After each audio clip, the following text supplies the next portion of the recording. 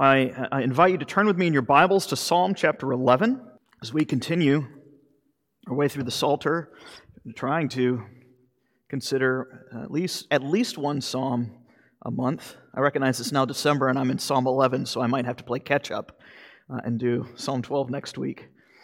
Because we've got a good 14, 15 years ahead of us if we want to make it through the whole Psalter.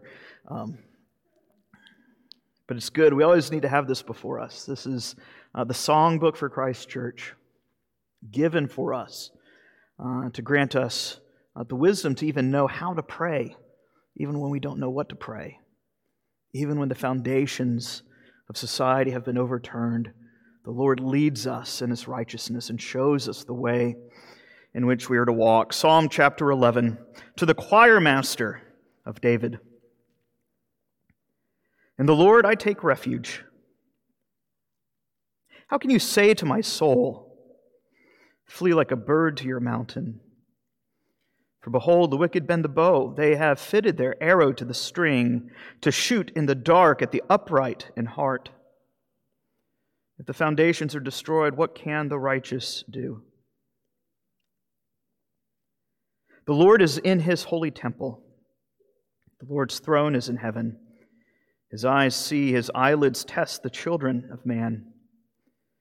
The Lord tests the righteous, but His soul hates the wicked and the one who loves violence. Let Him rain coals upon the wicked, fire and sulfur, scorching wind. They shall be the portion of their cup. For the Lord is righteous. He loves righteous deeds. The upright shall behold His face. This is God's word. Let us go before the Lord and ask that He would lead us to understand what is going on in this short psalm. Our gracious God and Heavenly Father, we thank You for Your word.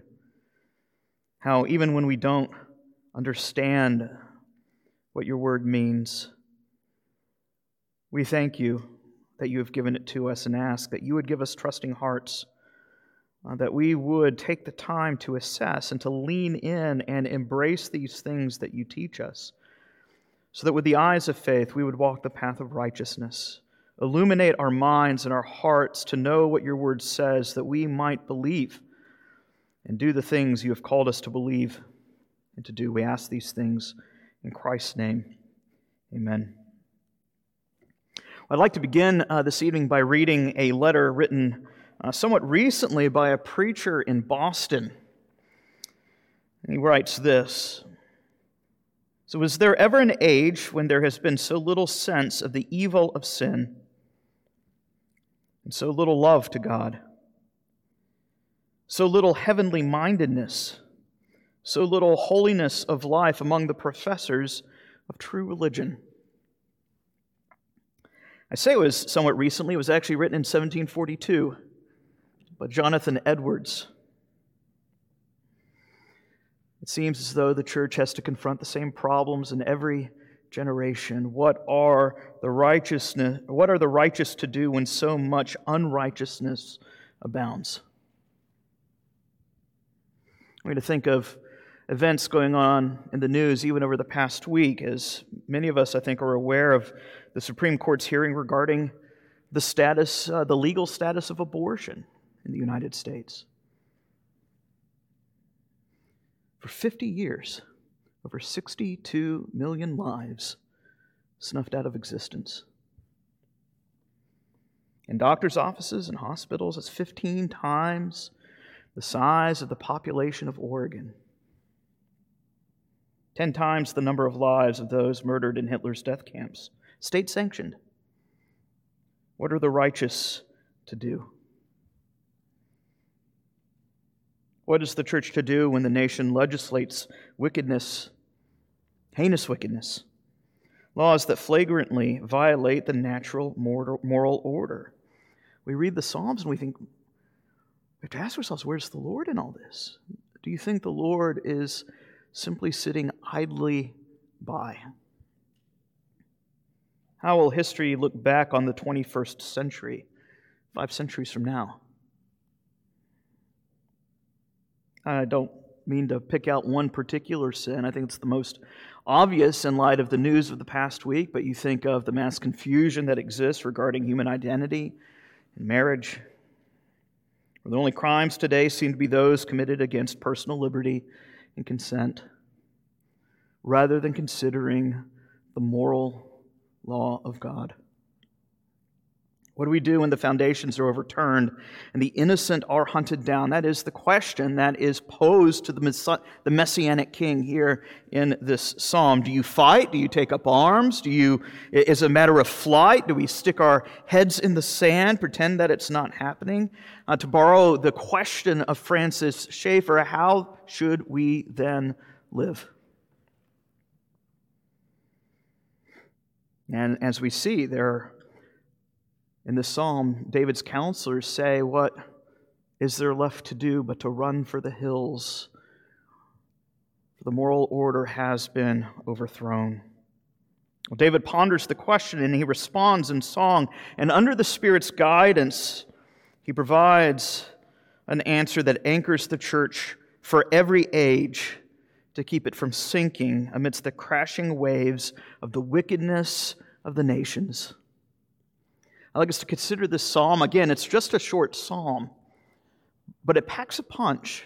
And I'd like us to consider this passage and let the psalm reorient our perspective as we consider two particular vantage points. First, we'll consider that of the earthly perspective, you see here in verses 1 to 3, and then that of the heavenly perspective in verses 4 to 7. Hopefully, as we work our way through this, you'll see that we are looking at the same event from two different vantage points, that of earth and that of heaven.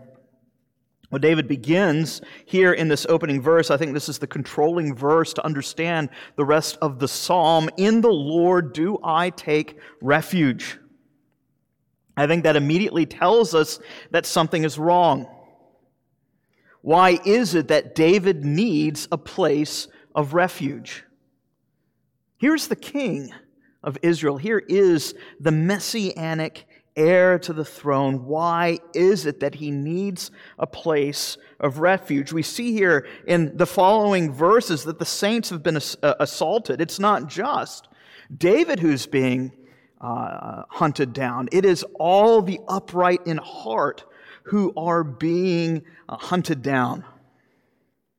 The wicked have the high ground, so to speak. Verse 3, the foundations, that is to say, the pillars of justice in society have been destroyed. The moral order has been overthrown. If you recall last month when we looked and considered Psalm chapter 10, the psalmist decries the fact the wicked have laid ambush in the outskirts of villages within the nation, preying upon the weak. But now we see in this psalm, the situation has got exponentially worse.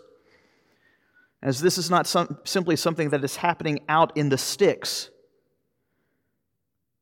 It's not simply thieves and bandits stalking the vulnerable in the outskirts of a small town, although Psalm 10 talks about how wicked those events are as well. No, here we see that the moral foundations of the entirety of society have been overthrown. We're given a heightened picture of this in Daniel chapter 7, where Daniel sees this picture at the end of the age, the period leading up to the return of David's greater son, the Son of Man.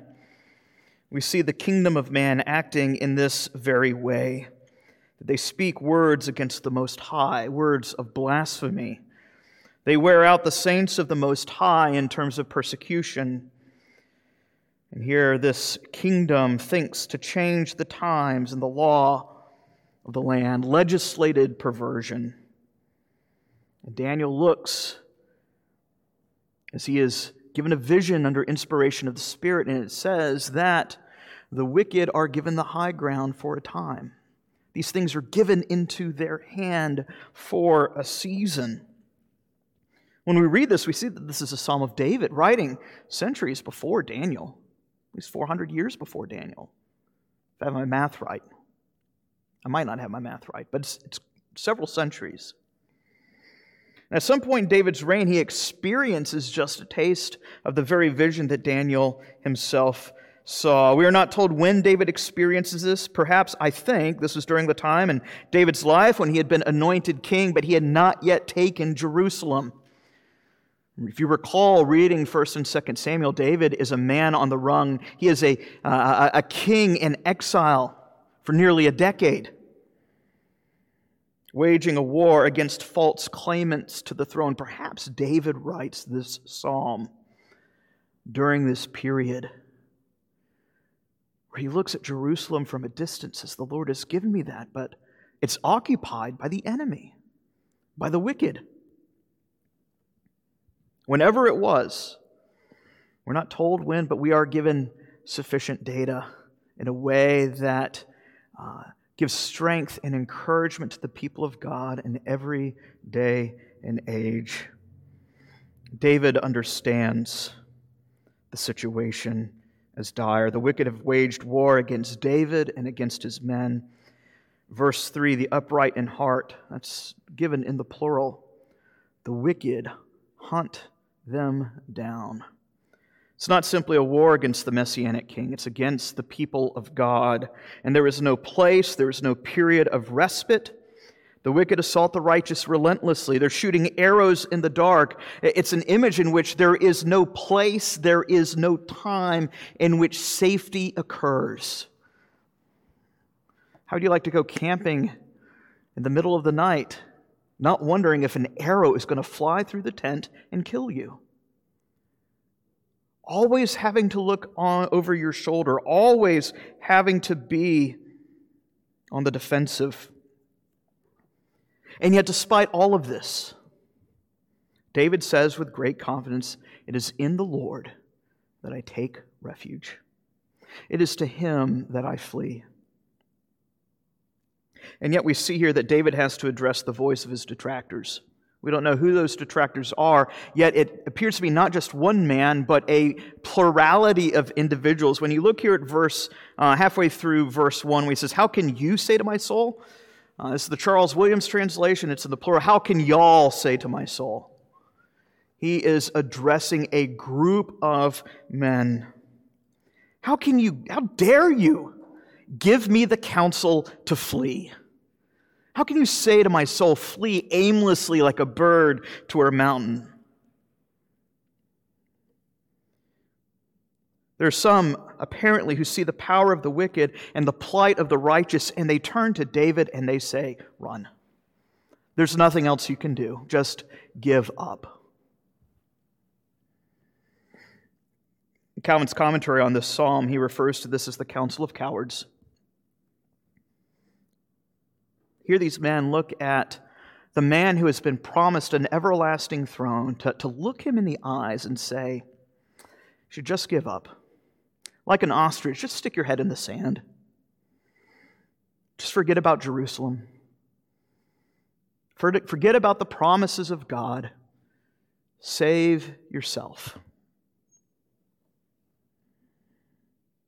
Isn't that the very question that enemies of Christ assault him with on the cross? If you truly are the Son of God, just save yourself.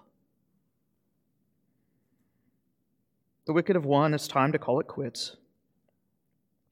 Humanly speaking, David has no higher recourse for action. He is the king. He has no higher court of appeal within the kingdom. The only one he has to turn to is the Lord Himself. David does not deny the reality, the foundations, the moral order of society has been overturned.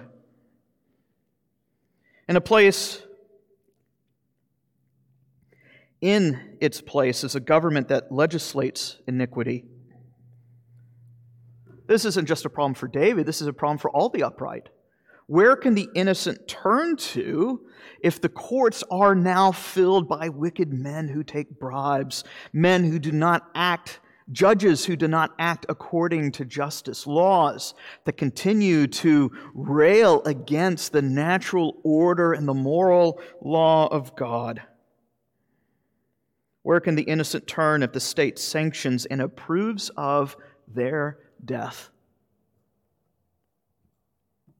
What else is there to do? From an earthly perspective, this seems like wise counsel. But as we're going to see, David is much more heavenly minded than we are. And so he redirects our gaze to consider the things above and to recognize the foolishness of the counsel that is given and directed to him. We see this in verses 4 to 7, right? The wicked may have captured Jerusalem, but the Lord still reigns in Zion. The entirety of the psalm pivots on verse 4. The Lord is in His holy temple. The wicked have taken the capital. The wicked have Jerusalem. The wicked are enacting all manner of unrighteousness. But guess what? The Lord has not fallen off of His throne. None of these things have taken the Lord by surprise.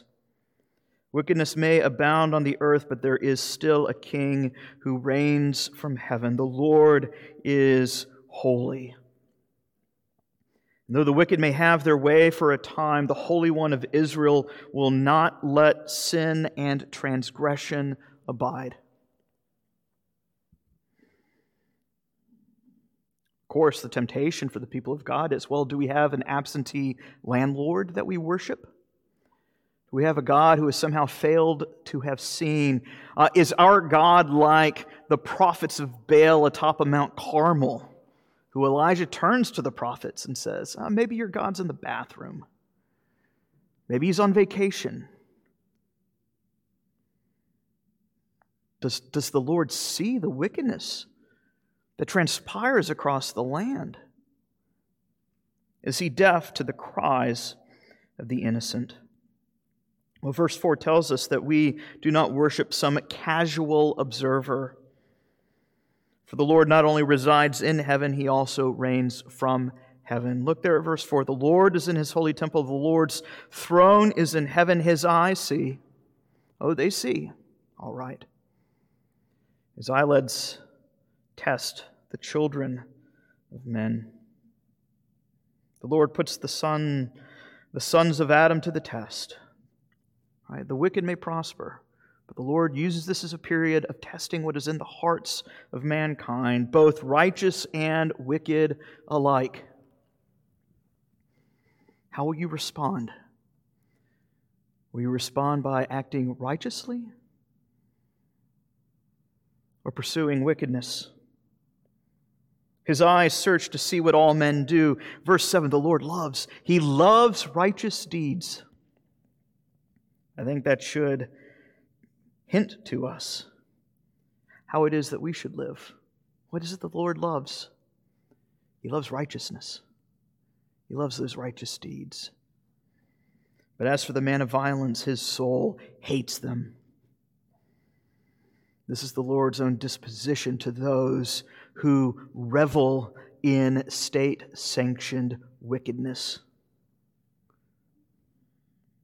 He hates them. Here their end is seen to be no different than that of Sodom and Gomorrah. Fire, sulfur, brimstone. We are reminded of that situation in Genesis chapter 19, where society had gotten so wicked that there were not even 10 righteous inhabitants in that faithless city.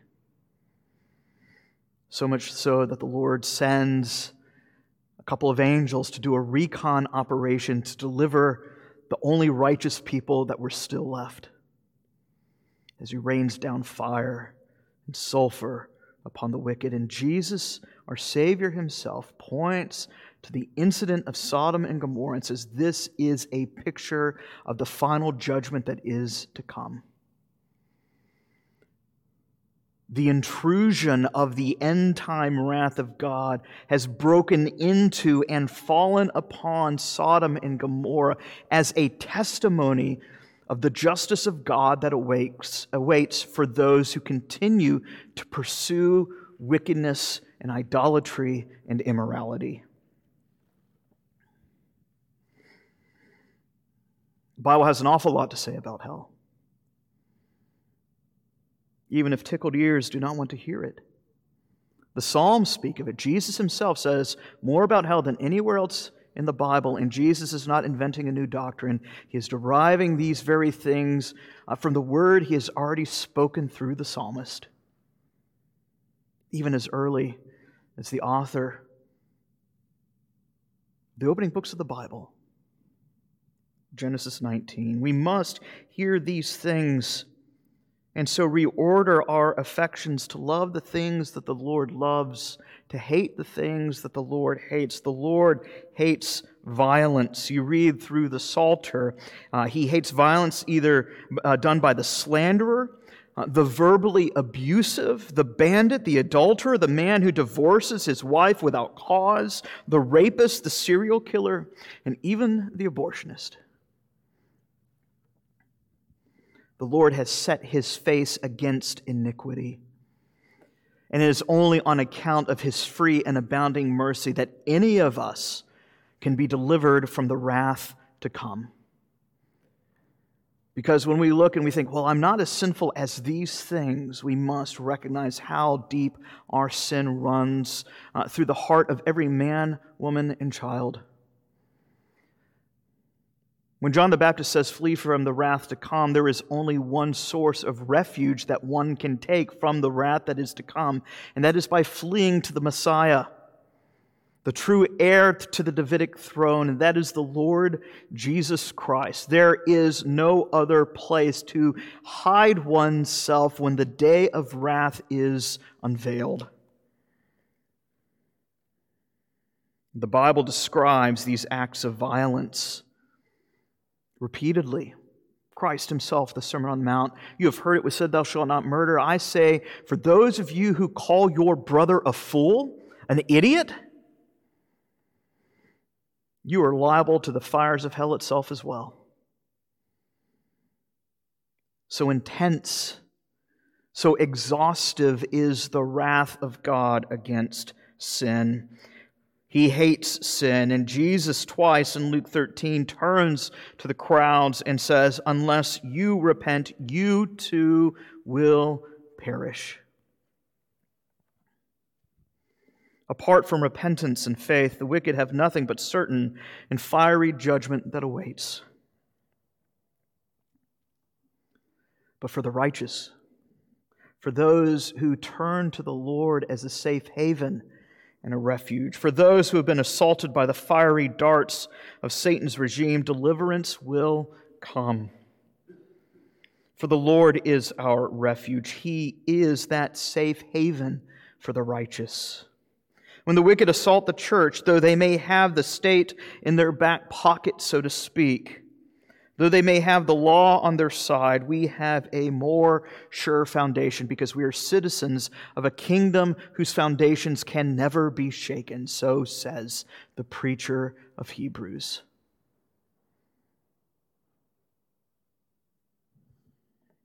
The saints may suffer in darkness as the arrows of the wicked assault and assail, but we have a certain and firm promise that the upright shall behold the face of the Lord. What a thought. I mean, really stop for that and think for a moment the great promise that is extended here.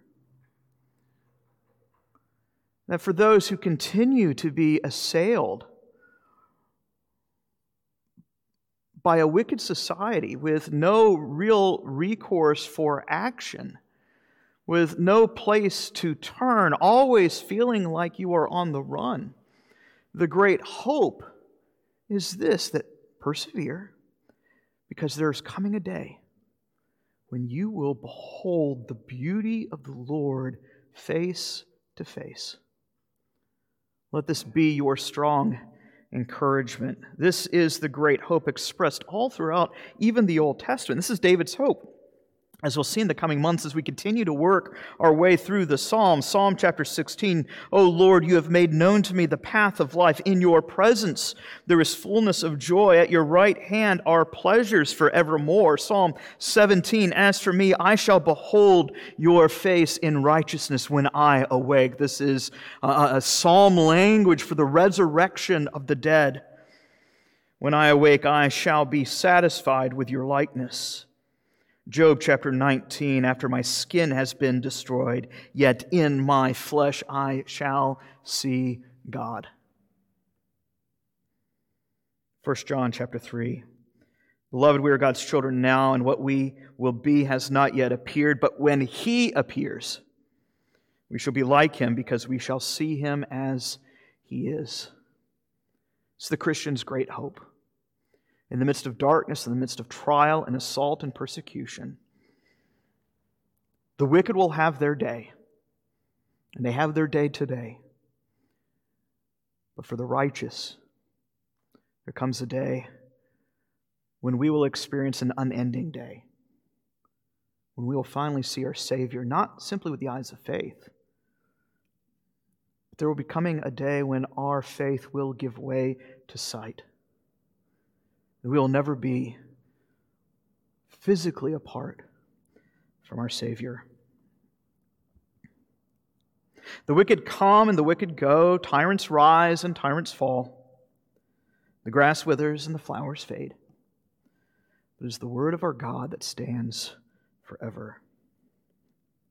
When the foundations have been destroyed,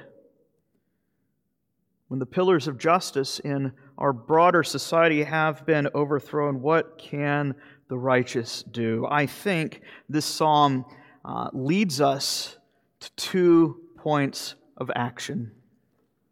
The first is this: to pray. You see this here in verse 1. It is in the Lord that I take refuge.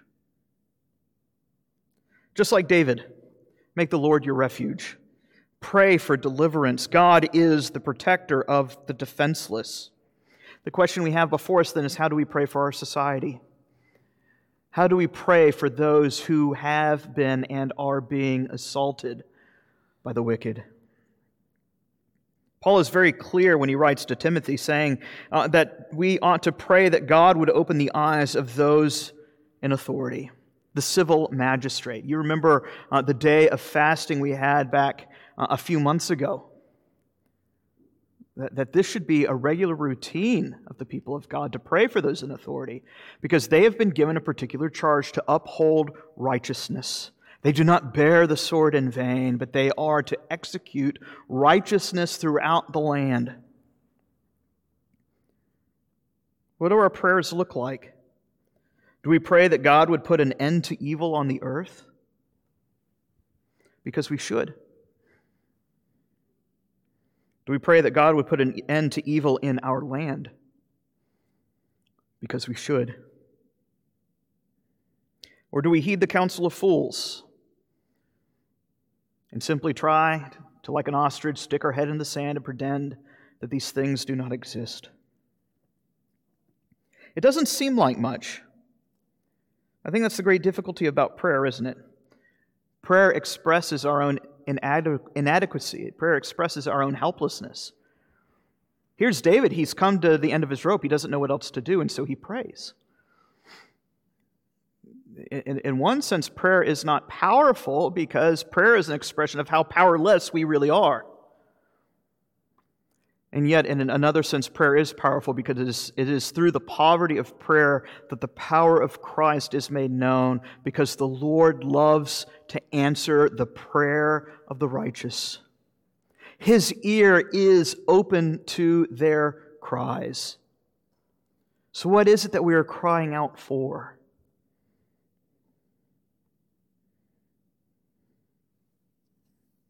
What is it that we should pray for?